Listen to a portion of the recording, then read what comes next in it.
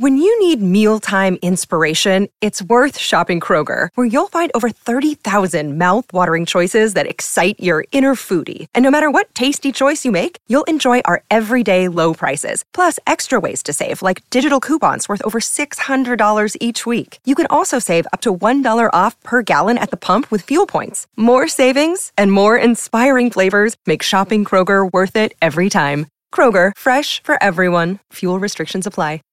TDN Fantasy. The TDN Fantasy Podcast with your hosts Paige DeMacos, Jamie Eisner, and Jake Arians. Welcome into the TDN Fantasy Podcast. Paige DeMacos, Jake Arians, and Jamie Eisner. And we have a lot of headlines to get into. Courtesy of Amy Trask, we have an awesome discussion topic about head coaches in the NFL, in which case I think we're going to play a little bit of We Told You So on some of those hires that were made. We're also going to discuss the NFL referees' new deal. Jake got into it a little bit in his last points of our last podcast, but wanted to talk more about the impact because it's one of the things that happens in the NFL. It's a big deal. And as Jake pointed out on our last podcast, isn't being discussed enough. We're also going to give you our waivers and preview Thursday Night Football, but we're going to start out here with our headlines. A couple of things that have happened. First and foremost, we had a discussion about Stephen Gostkowski and how he hasn't been doing what we have come to expect from him. And he was placed on IR. So Jake, you know a little bit about what it's like to kick injured. Discuss maybe why this is obviously such a big impact and how long this could take and what the impact is for the Patriots. Guys, look, I got to attest to this. I mean, maybe there's a reason that Gostkowski was missing some extra points. It's like being a pitcher in baseball. If you're not healthy or you're trying to pitch with a torn rotator cuff or a sore elbow or whatever it is, kicking in the NFL, while it may seem like it's not that hard or that big of a deal, it is. And if you're injured, I can attest to it. It's really hard to make kicks. Them putting him on IR, we talked about the other day, is huge because there ain't a lot of dudes walking the streets that are Stephen Gostkowski. He's one of the best ever, and damn sure one of the best for the last 10 years, and has been a staple for them. And if this offense isn't as good and their defense is this good, they're going to need to win close games. So whoever they bring in to kick is going to be really interesting to see how they do. Maybe they do better because he was struggling, but this is big news, him going on IR.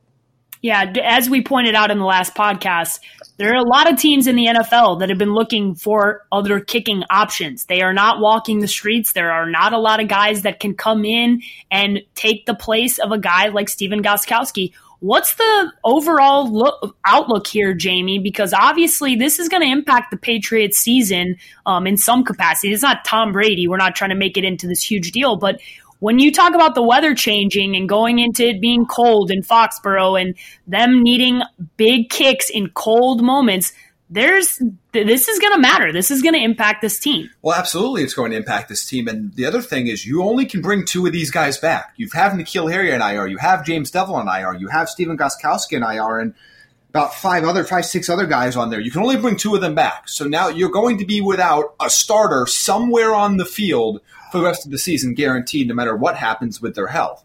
But we talked about this a lot in the last show. This is a team that has one goal. It's simple. It's win the Super Bowl, period, end of story. Anything else is a failure. Nothing else matters. We have seen how close some of these games can be, especially that I don't think the Patriots are an elite team. They're a team that's going to be in contention. They're a team that's a Super Bowl contender, but there are no elite teams right now. I mean, they barely got out of Buffalo when Josh Allen could not have played a worse football game and they only won by 6. They won, but they don't look like world beaters. They're going to be in close games in the postseason. They're going to need to make field goals and extra points in the postseason in order to get to the Super Bowl.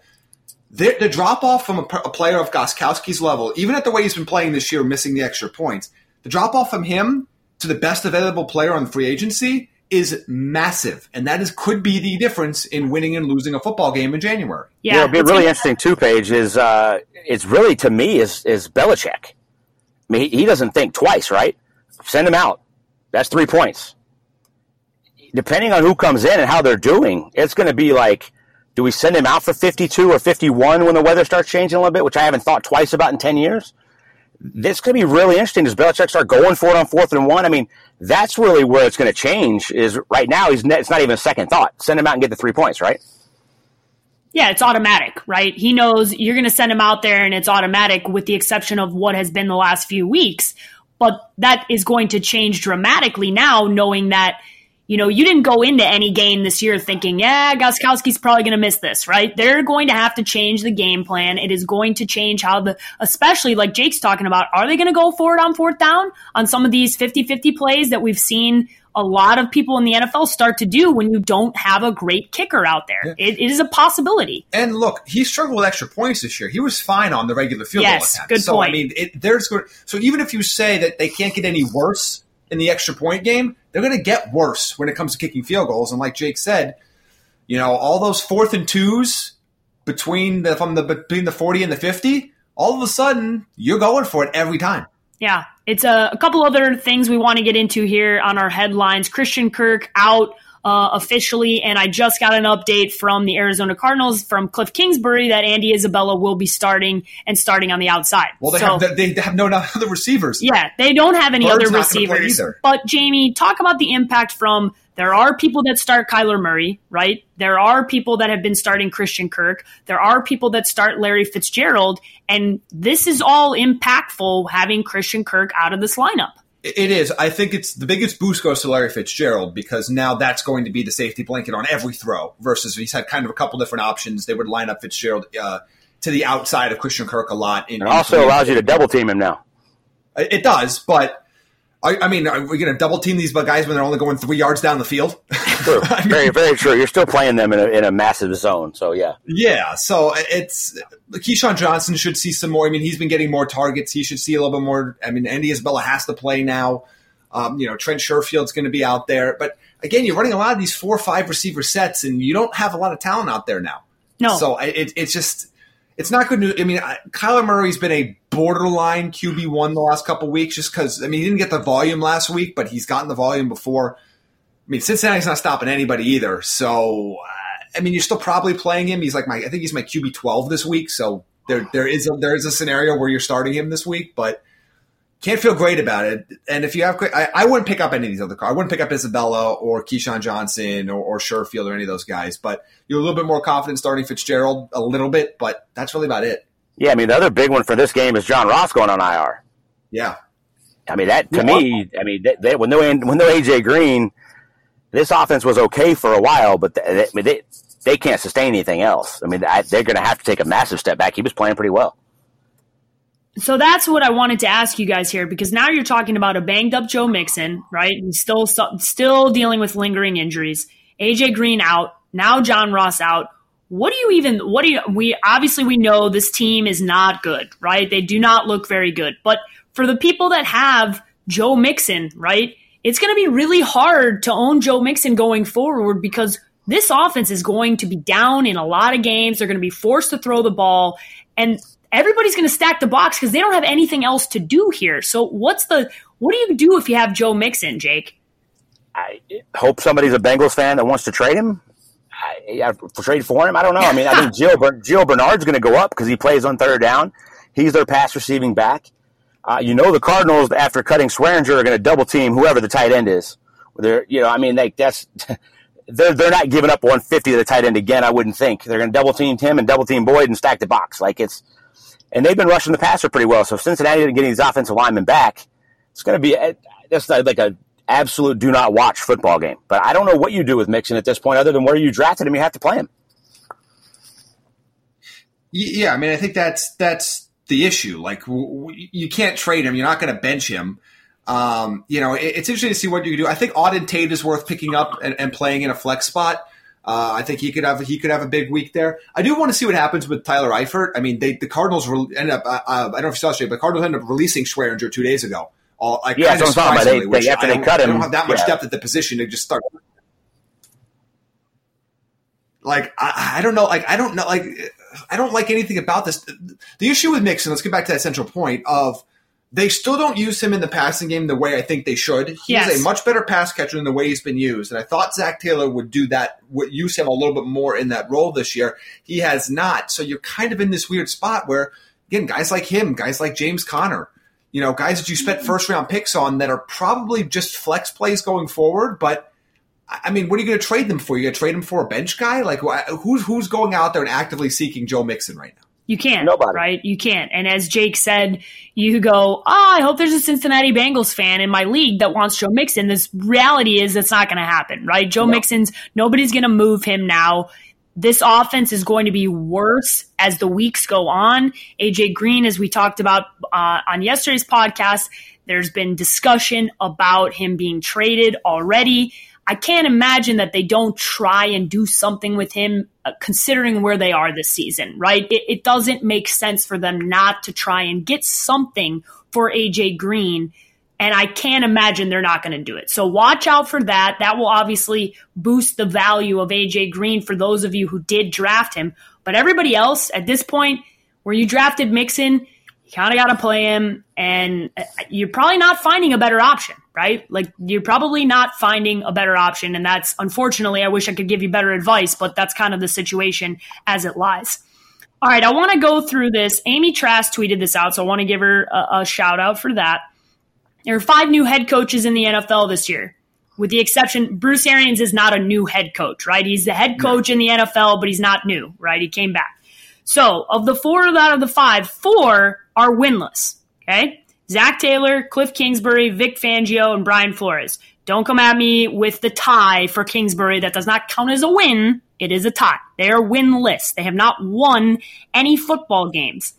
Very interesting topic here because there's a lot of discussion in the offseason about all this new age in football and hiring these new guys. Then you have Vic, who's an old school guy who goes to Denver where you assume he's going to elevate an already good defense, right? There's a lot of outliers. We have one team, one of the coaches I mentioned, who's obviously tanking, right? We had Cliff Kingsbury, who, if you are living in Arizona, you heard might be the second coming of Jesus to change everything that's going to happen here in Arizona. And there's Zach Taylor.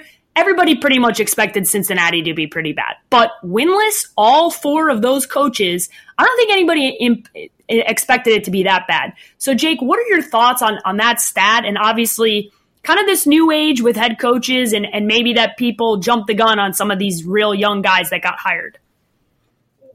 They absolutely jumped the gun. I mean, I don't think anybody could even argue that at this point. The one outlier is Vic. They lost on 2 last-second field goals. That defense is probably a little older than any of us gave it credit for, and he probably had his work cut out for him a little bit more there than we thought. They're going to be okay. They're going to win some games. They're not going to be as good as we thought going in, but they're going to be okay. And Vic's solid. The other guys are not only adjusting to being head coaches, they're adjusting to being play callers. In Kingsbury's case, a play caller in the NFL. They don't have staffs where there's cohesiveness from top to bottom. A lot of them have defensive coordinators that they didn't know. You know, you have split locker rooms. There's a lot of different things here, but the biggest thing was everybody wanted high-flying whatever. If you knew Sean McVay in Taylor's case, you got a job. It makes no sense. The Rams have come back to earth. You put it on tape. When you put it on tape, people learn how to stop it or slow it down. And not everybody has the Rams personnel. Les Snead did a hell of a job, even when Jeff Fisher was the coach, of building that roster. So I think there's a lot of things in play here. But a lot of it, even like in Flores' case, Flores wasn't even, Belichick wouldn't even name him the defensive coordinator. He was a defensive play caller. And yes, he apparently was very impressive in the interviews the year before, yada, yada, whatever, took over an inherently bad situation. I think the other part here is you're a new head coach for a reason because the team that you just took over sucked the year before. Salary cap issues, all that stuff, there's a lot of stuff that goes into it, but a lot of it is that owners just reached. They wanted they want McVay, and they want Shanahan. And I've told you for 2 or 3 years now, those guys, they don't just grow on trees. Guys that grew up the way that I did, that got into coaching early and paid their dues, they're not a ton of them out there. No, I mean, it's something we've brought up on the show more times than we can count, that people are looking for a shortcut. They can't find those guys, so they're trying to find, how can I, skirt around and maybe find one of them, and they're not doing it. With everybody, with the Vic Fangio stuff, it's interesting because, yes, the defense has underperformed my expectations. I think I saw a stat yesterday that they have driven down the field and taken a lead in each of their last 2 games in the final 90 seconds and have lost both of those games. Yeah, that's bad. I mean, they've had some terrible luck, terrible schedule. That's Joe not on the Flacco's coach. on pace for his best statistical season of all time, which is crazy to think about. I mean, it's 4 games in, but that's still crazy to think about. I still think they'll be okay-ish at some point. the Dolphins, I don't know what to do with that because that team's actively – that front office is not trying anymore. So I don't even know how to evaluate that. With the Zach Taylor stuff, I thought we would see some more creativity there. I know A.J. Green's been out, but there's some talent on that Cincinnati offense. I mean, they were okay early, but they don't use Mixon like Gurley, right? If they're supposed to be the next coming of the Rams, then you have a guy just like Gurley there. Yeah, they don't use it. They have pieces. Mixon's been productive in the league. Gio Bernard's been productive. Tyler Boyd's been productive. You had John Ross for a second. You have Tyler Eifert. You have pieces there. That Andy Dalton threw for 400 in Seattle in week 1. They were okay. Yeah. But, the other part of this I want to mention, too, is coaching is taking the players that you have and putting them in positions to win games. Because at the end of the day, if you don't win, you get your ass fired. Nobody gives a damn what your offensive system is called, and that you want to take the players you have and put them in your system and build towards that. You know why that doesn't work? Because you don't win games and you get your ass fired before your system is able to work. I don't know why all of a sudden these owners went, let's bring in this dude, we're going to give him 4 years. You know why they don't do that? Because there's no asses in the seats. There's nobody in the suites buying the suite tickets. The merchandise sales go down, and owners only care about one thing, and that's the bottom line. The thing that you're talking about here is the difference between college football and the NFL. When you're in college, you can be afforded the opportunity to say, I'm going to build my team my way. Because when you walk in as a college football coach, you inherit a bunch of players who don't play your system, who aren't your guys. And then you have to recruit for a couple of years to then get to your system, to then play the way that you want to play, right? That is okay. That makes sense. In the NFL, that's not what you're doing. The turnover rate, the amount of people, the average player in the NFL plays for 3 years, people. College NFL coaches do not have 4 seasons to build a team. Nobody is going to hold on to you other than the Cincinnati Bengals, who held on to Marvin Lewis for the longest period of time because he has probably naked photos of the owner. That's the only one, okay? It doesn't happen in the NFL, period, because all they care about, as Jake said, is the bottom line. And if you don't win, you don't put butts in seats. You don't get people there. One of the biggest franchises in the NFL, one of the most, the longest standing, the Washington Redskins. If you saw them play on Monday Night Football against the Chicago Bears, first and foremost, half the seats were empty, and the ones that weren't empty were Chicago Bears fans. That is embarrassing. That is not a good look for the NFL, and that's not a good look for an owner. And I can assure you that changes will be made because that's what they have to do. Even though we all agree that Jay Gruden's a good coach, you have to change things. You can't do this. It's not college, as we've so very, very eloquently stated on multiple times on this podcast about head coaches in the NFL. Here's a point to that too, Paige, before you jump off to the next thing. If Lincoln Riley gets the Washington Redskins job and Jay Gruden goes to Oklahoma, you know what you're going to get? The exact damn same thing. Jay Gruden's a phenomenal coach. He knows how to take a top-rated quarterback, put him in space, and throw for 500 yards a week. Lincoln Riley's going to take a quarterback that played 1 year in college, a bad roster, try to put in a system, and they're going to go 2-14. And I love Lincoln Riley. My point is the gap from college to the NFL is gigantic, and it's widening by the year. Just out of curiosity, does anybody remember the Kirk Cousins that played under Jay Gruden? That's what I'm because saying. That is the best. We have never seen that Kirk Cousins again, and we will not because he got the best out of Kirk Cousins. I never knew that I was going to wake up one day and be standing on the soapbox for Jay Gruden like I have the last month and a half, but it boggles my mind because I saw it today because he made a comment about he's being coy about his quarterback situation. But people are taking his comments like we don't know what we're going to do there as if he has no control over the team. No, they're just not telling you who they're starting this week. Every coach does this. When Belichick does it, Belichick's a genius for exactly. Go ahead. Yeah. It's savvy when Belichick does it. But it's but when Jay Gruden does it, it's he doesn't know what he's doing. No, look at the Kirk Cousins that's been on the field the last 2 years, and look at what Kirk Cousins did with Jay Gruden. Oh, and by the way, you want somebody that shook hands with Sean McVay and Kyle Shanahan? How about someone that gave them jobs on the staff and helped train them and get them to the point where they're at? How about that? Why does he get no credit for that?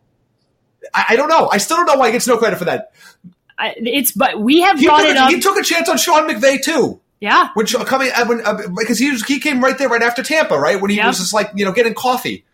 Listen, we have talked about this. Jamie has talked about it. It's funny because he feels one way about John Gruden and a completely different way about Jay Gruden. He's captain of one Gruden's fan club and the opposite for the other one. But we have talked about this before, that there are the media, the NFL media, the podcast, everybody picks and chooses what they want and what the storyline that fits the narrative. Because I don't think anybody on this podcast thinks that the Washington Redskins offense had a better unit when Kirk Cousins was playing in Washington. He upgraded literally every position that he played with: wide receivers, tight end, running back, offensive line, and defense. And we all like Mike Zimmer.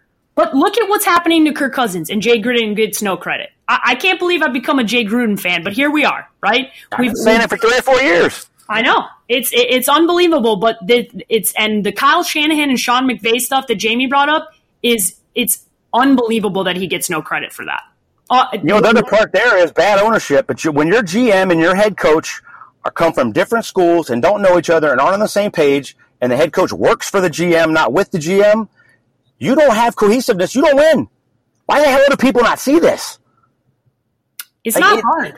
It's mind-blowing. No, it is mind-blowing. And it's not that, listen, Dan Snyder is a bad owner. And he will continue to be a bad owner until he lets his head coaches and GMs do what they need to do.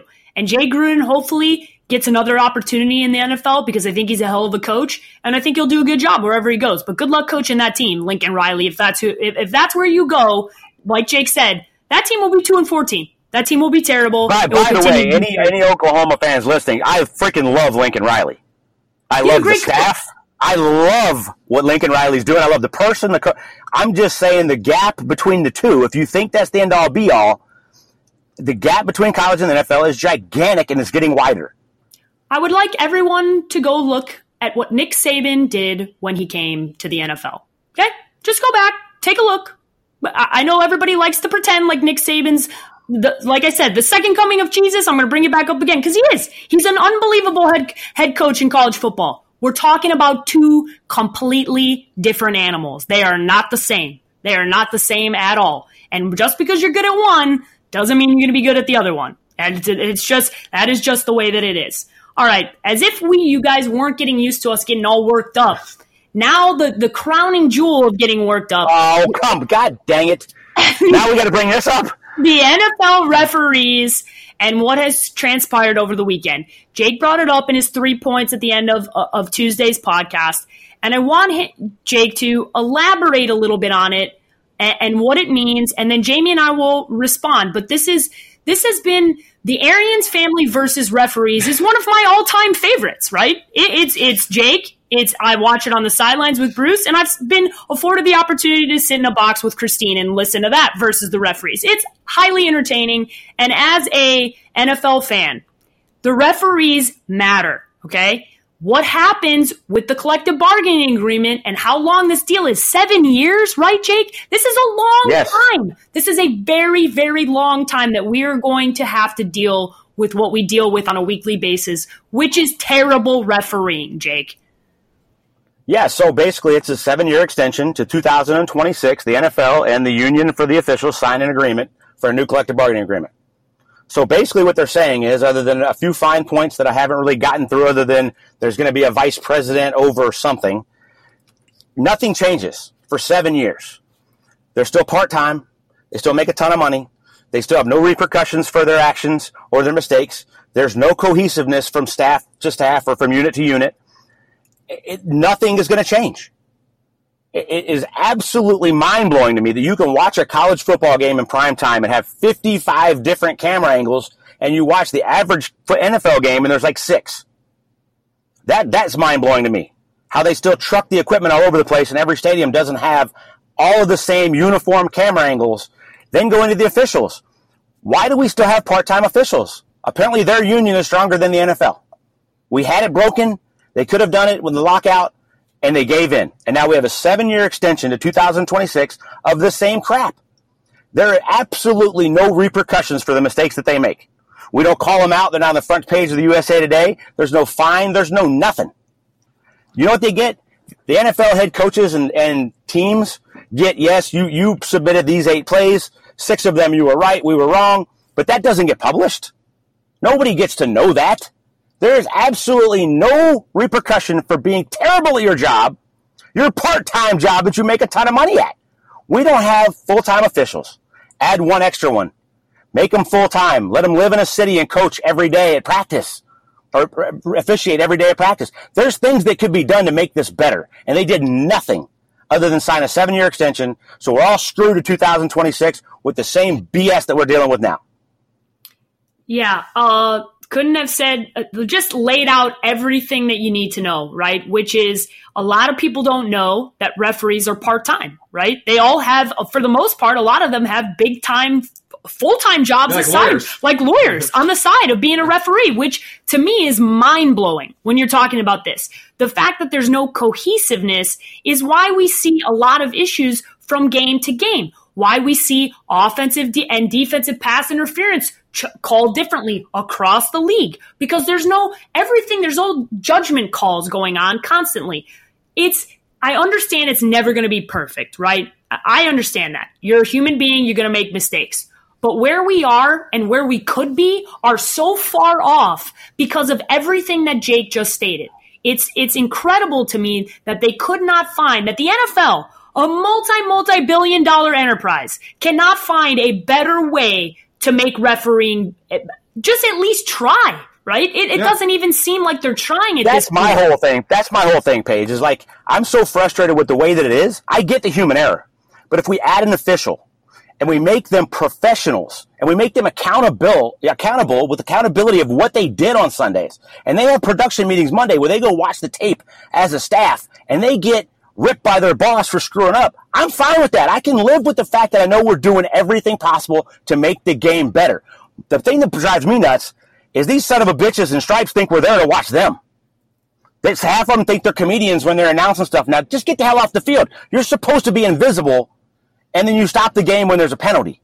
Here's the average life of an NFL official. You fly out on Friday evening after you finish your weekly job. You get together that weekend to get ready for the game. You call the game, you go home Sunday night, and you go to your law firm Monday morning. That's not professional. That's a part-time job. And when I say a lot of money, go Google what these dudes make. It's unbelievable. It's what the president of the United States makes. It is unbelievable. When Jake told me, that's my problem. Just go look it up, right? Just go look it up, spend some time on it, and then start tweeting at the NFL account like I'm going to about how we need changes, right? Because it's at a certain point, we know this deal isn't going to change, right? We got 7 years, but you bet your ass when 2026 comes around, I'm going to be standing outside somewhere yelling about how I need changes for referees. And I know, Jamie, this impacts fantasy stuff as well, from a great perspective. Well, it absolutely does. Look, there's a lot. The inconsistency, I think, is the biggest issue, because we can argue about certain rules and whether we like them implemented or not, or whether they should have been there. It's that on a game-to-game basis, I have no idea what is and what isn't going to be called. And I think one of the biggest examples of that is you see the games that, like, Mike Pereira is in the booth. How often, I mean, it's an incredible rate that he and the current VP, Al Riveron, disagree on these calls. That Mike Pereira was the former VP of officials. So the rule didn't change between the time Mike Pereira was calling it and now Al Riveron. So why is there so much disagreement? Because there is no uniformity. We don't, like, again, look at the new pass interference rule. If you're just not going to overturn anything, just stop, to take the rule out. Don't make it challengeable. Yeah. I'm tired of this. Yeah. What does egregious mean? What is this is the can of worms you opened up. If you're not going to be able to actually overturn any of these calls, then don't even bother wasting our time. Yeah, you're just making the game longer and you're taking away a timeout from a head coach. Yes. That's what's happening. Yeah, I mean, we could live with the stupid rule changes here and there when something happens. If there's uniformity and if there's accountability for what they have to do, but instead of just going back to a regular job for the rest of the week and then we see them the next week and we don't know what crew they are and whatever else, it's just too blasé for a multi-billion-dollar, by the way, tax-free entity still, the NFL, to have this issue. Yeah. Most important thing there, tax-free entity, just in case you were wondering. Keeping score at home, still tax-free entity. All right, we're going to move off of this and move into the most disappointing player to own in fantasy football, right? So I tweeted this out earlier. We actually got a tweet to all of us that Jamie responded to about how Mike Williams has been disappointing because of his injuries, but there's a lot of players in the NFL who haven't suffered any injuries, right? Who are disappointing. And I'd like to stick in that category, right? Because injuries happen, it's tough to deal with, and you can't project those, right? I'm not going to put Saquon in my most disappointing because when Saquon's on the field, he's great, right? The guys that are disappointing is a guy like DeAndre Hopkins, who you drafted to be a top 3 wide receiver and is now the 24th overall wide receiver in the NFL, right? Guys like Joe Mixon that we just mentioned, guys like Tariq Cohen, Juju Smith-Schuster, Todd Gurley, George Kittle, Antonio Brown. There's a lot on this list, right? So I wanted you guys to give it some thought. And Jamie, I'll go to you first. Who in your mind right now has been the most disappointing as we're through a quarter of the way of the season? Well, I think a lot of it has to go back to what you invested in them draft capital-wise. So one of them is going to be Odell Beckham. Yep. I mean, he's being targeted in the offense, but he's not being terribly productive. We warned you on a lot of the stuff in the pre-show, or the preseason. I remember we talked about there was one outlet that rated him the number 5 overall player. He was a very common wide receiver number 1 overall for a lot of fantasy experts because they're like, oh, well, he's going from Eli to Baker Mayfield, so now all of his numbers just get an automatic boost and we don't think about it any further. And he has been incredibly disappointing for you. I think, part of it's because of injuries to others, but, look, Joe Mixon's been disappointing so far. You've probably spent a first-round pick on him. Before last week, James Conner was very frustrating to own. And a lot of the top receivers, I mean, Julio Jones, DeAndre Hopkins, Juju Smith-Schuster, Odell Beckham, Antonio Brown. I mean, those are 5 of the top 10 wide receivers that were going in drafts that have been really disappointing for you. Yeah, definitely. Jake, you're your guy who maybe sticks out, or a couple of guys that stick out, maybe if there's anybody different than what has already been named. Yeah, I think Antonio Brown has to top the list, right? Yeah.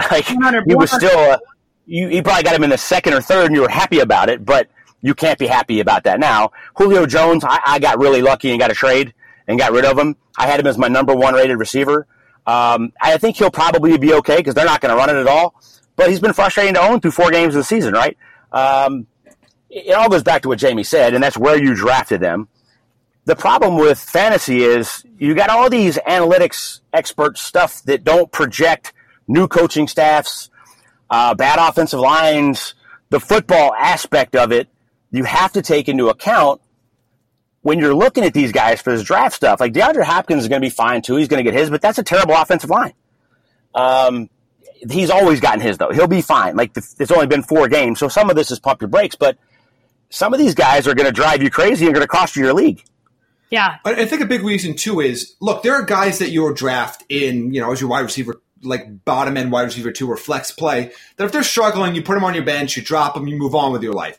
These guys, you can't do that. No. And I think that's what makes them even more frustrating, that you have to play them, because if you sit Julio Jones and he goes 10 for 160 and 2 touchdowns, you can't live with yourself. Yeah, no, you have to play these guys. A lot of the guys we're talking about. Some of the other guys that were mentioned in Le'Veon Bell has to be on that list. Nick Chubb, until he had a monster game the other night because they finally went back to going to him. Yeah, a couple of other guys that have been mentioned other than what Jake just said is Sony Michel was named quite a bit. Baker Mayfield was named quite a bit. I hate to we told you on both of those. Hate to say we told you. Devontae Freeman named quite a bit. Stephon Diggs named quite a bit, because if you own any of a lot of the top receivers now, it's like honestly, you're talking half of the top dozen receivers. That's what there's a trend here, and it's a lot of the wide receivers that have been a huge disappointment thus far. It's a great year for me to go wide receiver in our TDN. Yeah, I was about to say Devontae Adams. I mean, now he's injured, but he wasn't killing it till he had that big game last week. Yeah, we're going to look back. I'll even do it for Friday's podcast. Yeah. I'll look back at the top 10 wide receivers from most of the community, and we'll look and see where they are now, and then project out with the injuries and the things that have happened and go, I think with the exception of probably Michael Thomas, we're looking at something that's not looking so good, right? It's counterintuitive to what you normally think of when it comes to fantasy wide receivers, which is safety, which is why you take them there, because usually running back at the top is the volatile position. Yeah. Especially we thought so this year.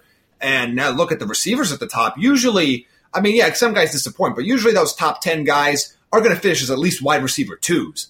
Some of them haven't even been close to that lately. No. Yeah, I think OJ Howard would be the other one. I mean, of the 100 mock drafts I did, he was gone by round 6 in all of them.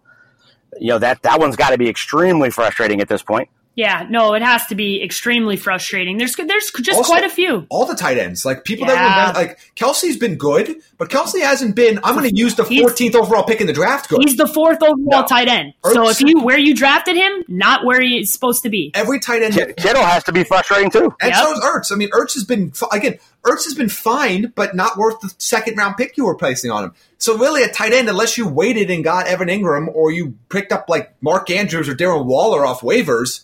You're probably disappointed with what you've gotten at that position so far relative to draft position. Yeah, very, very good point on the whole tight end. We thought it was going to be average at best, and it's been below average even for the top tier guys, which is obviously concerning. All right, we're going to give you a couple of waiver wires to pay attention to this week.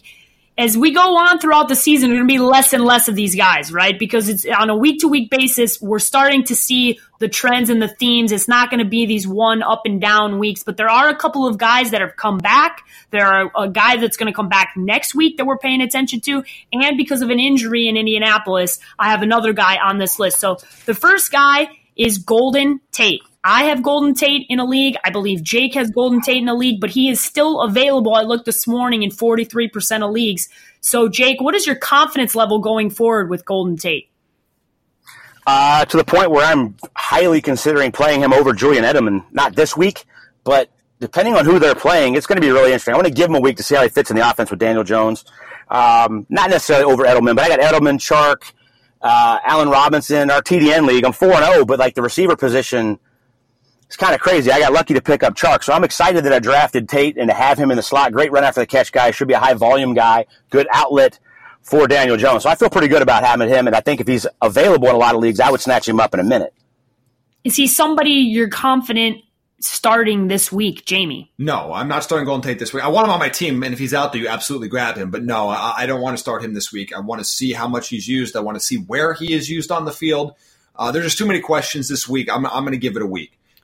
The two guys that I have here that are coming back this week, or one guy's coming back this week, one guy's coming back next week, is Benjamin Watson and Chris Herndon. I know in Jamie in last week's podcast, you talked about the fact that you'd rather have Chris Herndon. Is that still the case, and is now the time to go pick him up? Yeah, I mean, look, he's not going to be somebody you really want to play until Darnold gets back, but he has a connection with him. He can be a top 8 tight end, and tight end position has been a wasteland so far. So that is somebody that if you're hurting at tight end, if you're going and trying to play Jimmy Graham and Tyler Eifert and guys like that every week, that is somebody I might invest a bench spot in. Again, he's going to miss this week's game because he has to serve one more game. But once Darnold is back, he's definitely a tight end 1 category. Worth mentioning, too, that Sam Darnold did practice today, which was the first time since he's had mono, obviously. And if you've had mono, I know people were cracking jokes about it, but it's terrible. And there's different cases, but it seems like his was a pretty severe case. So good to see him back.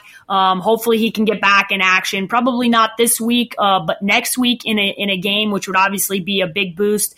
Jake, do you like either Benjamin Watson or Chris Herndon? Yeah, I like both. I mean, Tom Brady's going to need another outlet with Watson. And then, Herndon's a solid player. So he gets back, adds another person to that offense. I'm going to throw out another name. Well, we're talking about New York, and that's on the Jets. Jamison Crowder, when Sam Darnold comes back playing the slot, got like 15 targets in week 1. And he's on everybody's waiver wire. Yeah. Unless it's just a super deep league. But he's going to get the targets. He looked great in the preseason playing the slot. He's a solid pro, and Darnold and him have chemistry. You can see that already. That's another guy. If you got to project out a couple weeks, maybe you do that, but it's a guy that could pay dividends for you later on, especially when you start getting into big bye weeks. Along those same lines, too, I've seen Robbie Anderson dropped in a lot of leagues. That's the same thing. I would pick him up and wait for Sam Darnold's return.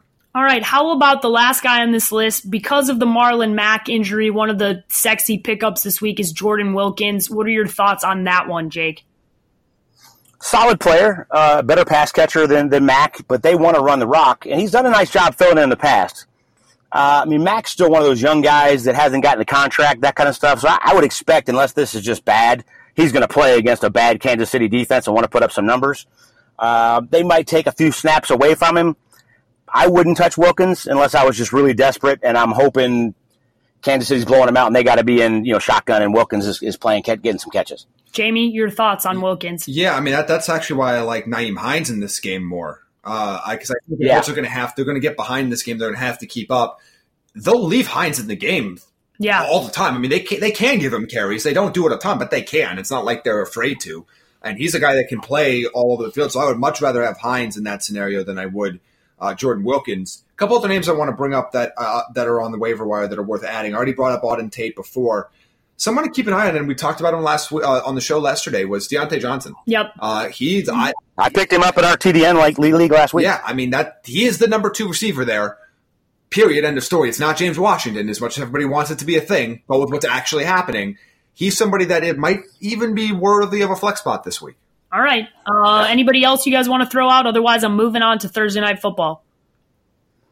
All right, we're moving on. Moving right along, the Rams are going on the road to play the Seahawks. The Seahawks are 1.5-point favorites at home. Obviously, the Rams took a beating against the Buccaneers, and going on the road to Seattle is never easy, even now. I know it's a short trip, but it's still Thursday night. The Thursday night road stuff, does that continue, right? We've had 2 straight road teams win on Thursday Night Football. The Buccaneers won on Thursday Night Football, and then the Green Bay Packers lost to the Philadelphia Eagles at home last week. Jake, what do you see happening in this one? I go back to the Bengals throwing for 400 in Seattle in week 1. That defense has not been that great. They don't get after the passer. Jared Goff has taken a ton of heat for playing bad because of the turnovers. I watched the game. He hasn't played that good since week 12 last year. He was throwing freaking dimes if he didn't have somebody in his face. The Rams, Sean McVay's not going to sleep this week. I tell you right, his press conference I loved after the game. They kicked our ass. We're going to take it. I accept the challenge to get better. That was awesome. I was fired up after watching that. Their defense is solid. The Bucs had a great game plan. Offensive line's played spectacular. And Seattle is limited what they're doing on offense. I just think the Rams are better. I think the Rams go up there and I think they get it done. I think they put up 30, and I think they win 30-24. Ooh, I like it. Jamie, your thoughts? I agree. I think the Rams go up there, get the job done. I think Seattle is a good team. They're not a great team. That defense is very bad, and it's going to be a problem for them.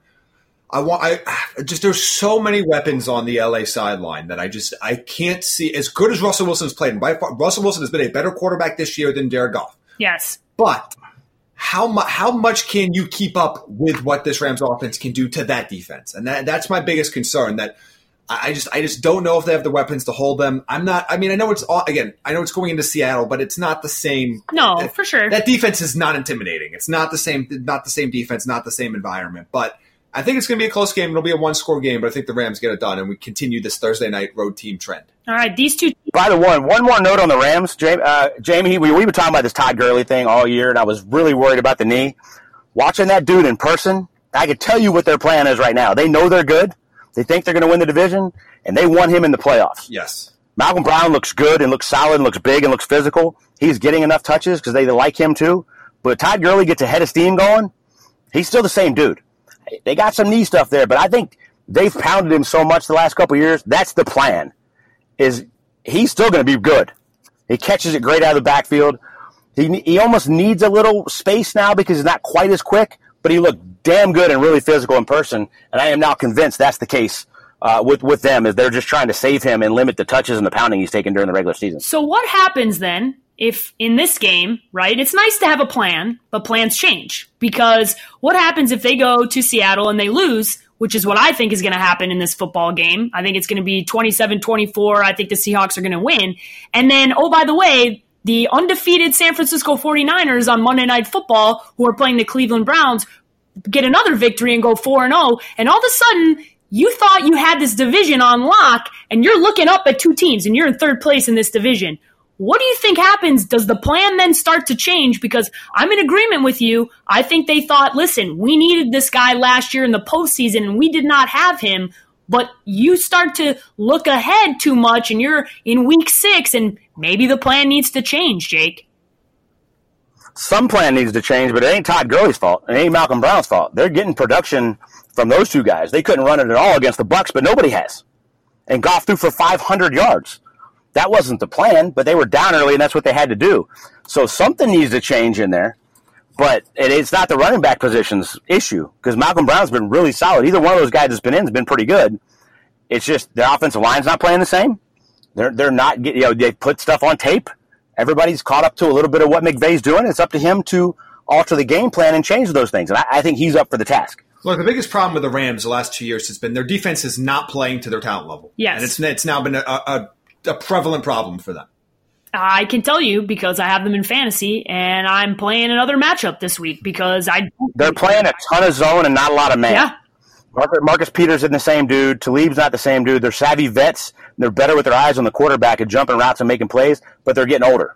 Eric Weddle's had a great career, but he's an older player playing in the back end of that secondary. Littleton covers backs like a mother out of the backfield. Nobody covers a back man-to-man better than Littleton, but they're not real stout at linebacker up the middle either. So if Aaron Donald gets himself out of position or blockers, you can gash him on the run. The other thing is that they're giving like 5 yards a carry. They got issues on the defense. They need to figure that out too. Yeah, I think it'll be an interesting thing to revisit on Friday's podcast if they go up to Seattle and get a loss, and then we're looking ahead, and San Francisco primed after a bye week to potentially go 4-0, and you're looking up in the division. This division is, with the exception of the Arizona Cardinals, every other team in that division is playing pretty well, and the Rams might find themselves in a different position than they expected to be going into this season. All right, everybody, your parting thoughts here. Jake, I'll let you go first. Nothing like yesterday's show. Just, my parting thoughts, I'm really excited for that Monday night game. I got a lot of thinking to do before we pick that game and want to watch some games this weekend because I'm going back and forth in my head. It's going to be fun. It's been a long time since San Francisco has been that relative to be playing on Monday night. If the Browns go out there and win, the hype train is back in full effect. Yes. My parting thoughts are like I'm skipping ahead of all the games Thursday and Sunday, but we just talked about that, and the only thing in my head is like I'm excited to see what happens. That's a big night.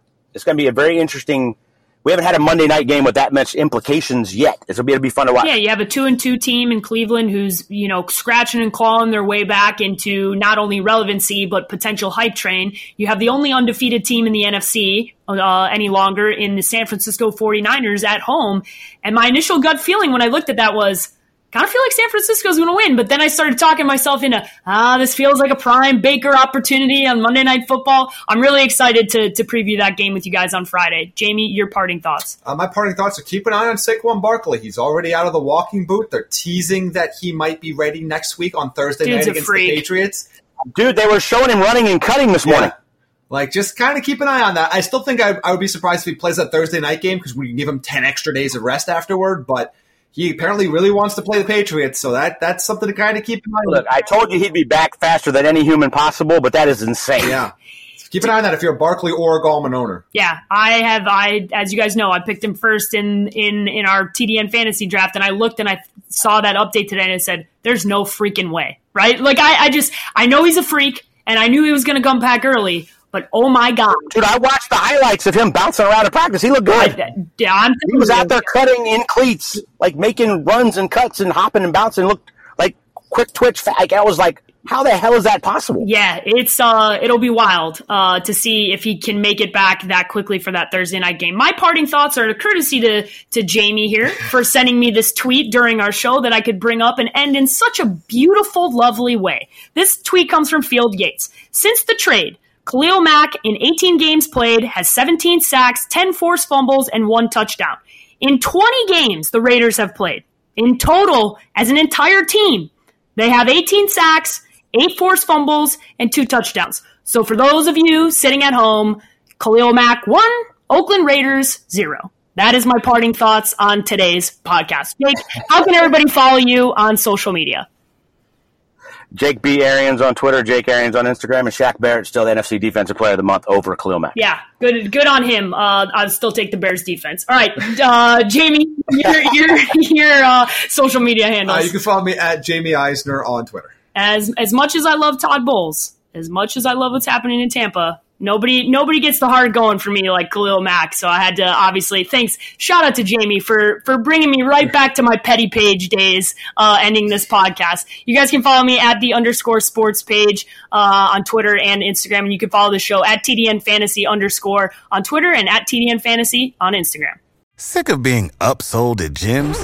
My guy, you're currently a base member? For $90 more, I can upgrade you to our Shred membership. For $130 more, you'll be a Swole member. And for just $300 more, you'll reach Sweat Platinum.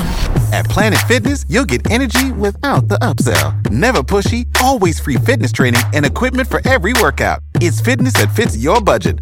Join Planet Fitness for just $1 down and $10 a month. Cancel anytime. Deal ends Friday, May 10th. See Home Club for details.